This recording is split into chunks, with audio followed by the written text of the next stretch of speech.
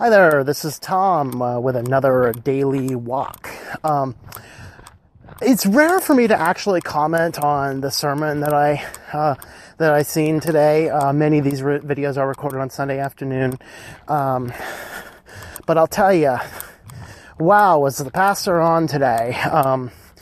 Obviously sometimes there's sounder theology and sometimes lesser sound theology, but man, today was just a powerful sermon. Going through the part, I think we were in Luke 18, I think it's also in Matthew 19, where the young man comes up to Jesus and he's asking him, "Good teacher, what must I do to inherit eternal life?" And Jesus says to him, "Hey, there's all these 10 commandments, follow these things." He goes, "Oh, I've followed all those things from my youth." Now, of course, Jesus knew he really didn't. However, that notwithstanding, Jesus tells him, "There's one thing that yet you lack. And that is to go sell all your possessions, give to the poor, and then come and follow me."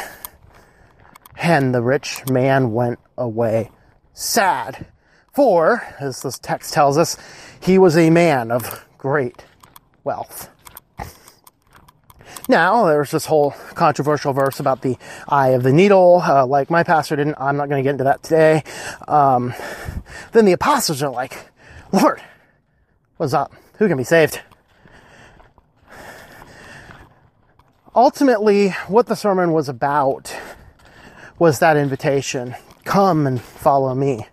And as we are considering that come and follow me, really what we want to consider is it's not that we come to Christ right now and never change anything, because very, very sadly, that is the viewpoint of a lot of people. It kind of comes back if you watch the video I did, a couple weeks ago on Bible tracts, just come to Jesus. That's all you got to do is just say this little prayer and you're saved. And that drives me crazy. Understand this. Jesus accepts us how we are, but he never wants us to stay that way. And I'm glad. I do not want to be the same person I was when I was saved. I don't. It was a bad place in my mind. It was a bad place in my heart. It really was. The transformative power of Jesus is absolutely incredible. And implicit in that, in fact, I believe it was John MacArthur also gave another illustration. I'm not sure if it was on that verse. In fact, I'm pretty sure it was on the wide and the narrow road. Very similar, though. A lot of parallels between those two verses, where he says, we all want to get into heaven, but we want to bring all this stuff. He says we can't. In fact, I think the expression he uses is, we try to get into heaven with sin, Satan, self, and the world. He says, leave it all behind. It doesn't fit through that narrow road, that narrow gate, whatever. And ultimately, what that means is that our invitation is an invitation without cost, yet it costs more things than anything in the world. And I'm frequent to say that there is a lot of paradoxical stuff in the Christian faith. And indeed, that is true. The Christian faith is full of paradoxes. Okay. God chooses us, but we accept his invitation.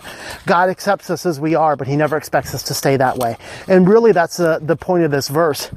It wasn't that we can't get into heaven with wealth like this young man had. It was that he was not willing to give up that wealth to get into heaven. And it was very much like when I was in grad school, I knew a guy he was the most honest agnostic I've ever met in my life. In fact, if most people had the faith of this agnostic gentleman, man, our Christian faith would be boiling over and we'd see so many great things in the name of Jesus. He asked me one day, he knows I'm a Christian. He says, "You're a Christian, right?" I said, "Yes." He says, "Tell me about hell." Whoa, hey, you're not ready for that one. Okay, so I did, stumbled through it a little bit. I talked about, he looks at me and he says, if there is a God, I have to be willing to give up everything I have for him. He says, and I'm not willing to do that. And he walked away. That is the most honest thing in the world, because that's oftentimes what a lot of professing Christians haven't done, is they haven't decided that they're willing to. I'm not saying we have to give everything away. I'm saying we have to be willing to. If Jesus asks us for our family, are we willing to place it before him? If Jesus asks us for our money, are we willing to place it before him? If Jesus asks us for our time, are we willing to place it before him? That is the point we need to get to. In fact, that's exactly what that last verse there in Luke 18 says. I forget, 20-something-ish. Read through the end of that section there.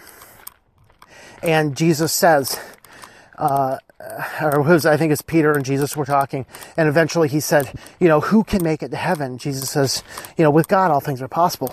He says, no one who has left family or houses or wealth or anything for that matter for my sake, it won't be fruitless to lose that. And really that's the point we need to get to in our Christian life. We really need to get to that point where we are going to look down and say, I am willing to give this up for Jesus, my master. No matter if that's our money, if that's our time, if that's our house, anything. Ultimately, we have to remember this verse. Romans 8:28. It says, God works together for the good, all things, to those who love God, whom are called according to his purpose. So this has been Tom with another Daily Walk. Thank you for tuning in. Our Walk in Christ podcast is a listener-supported presentation. For more information about how you can help, check out ourwalkinchrist.com/support or our Patreon page at patreon.com/TomM. That's TOMM. Digital and paperback books are available on several online bookstores or at our website. Once again, the website is ourwalkinchrist.com.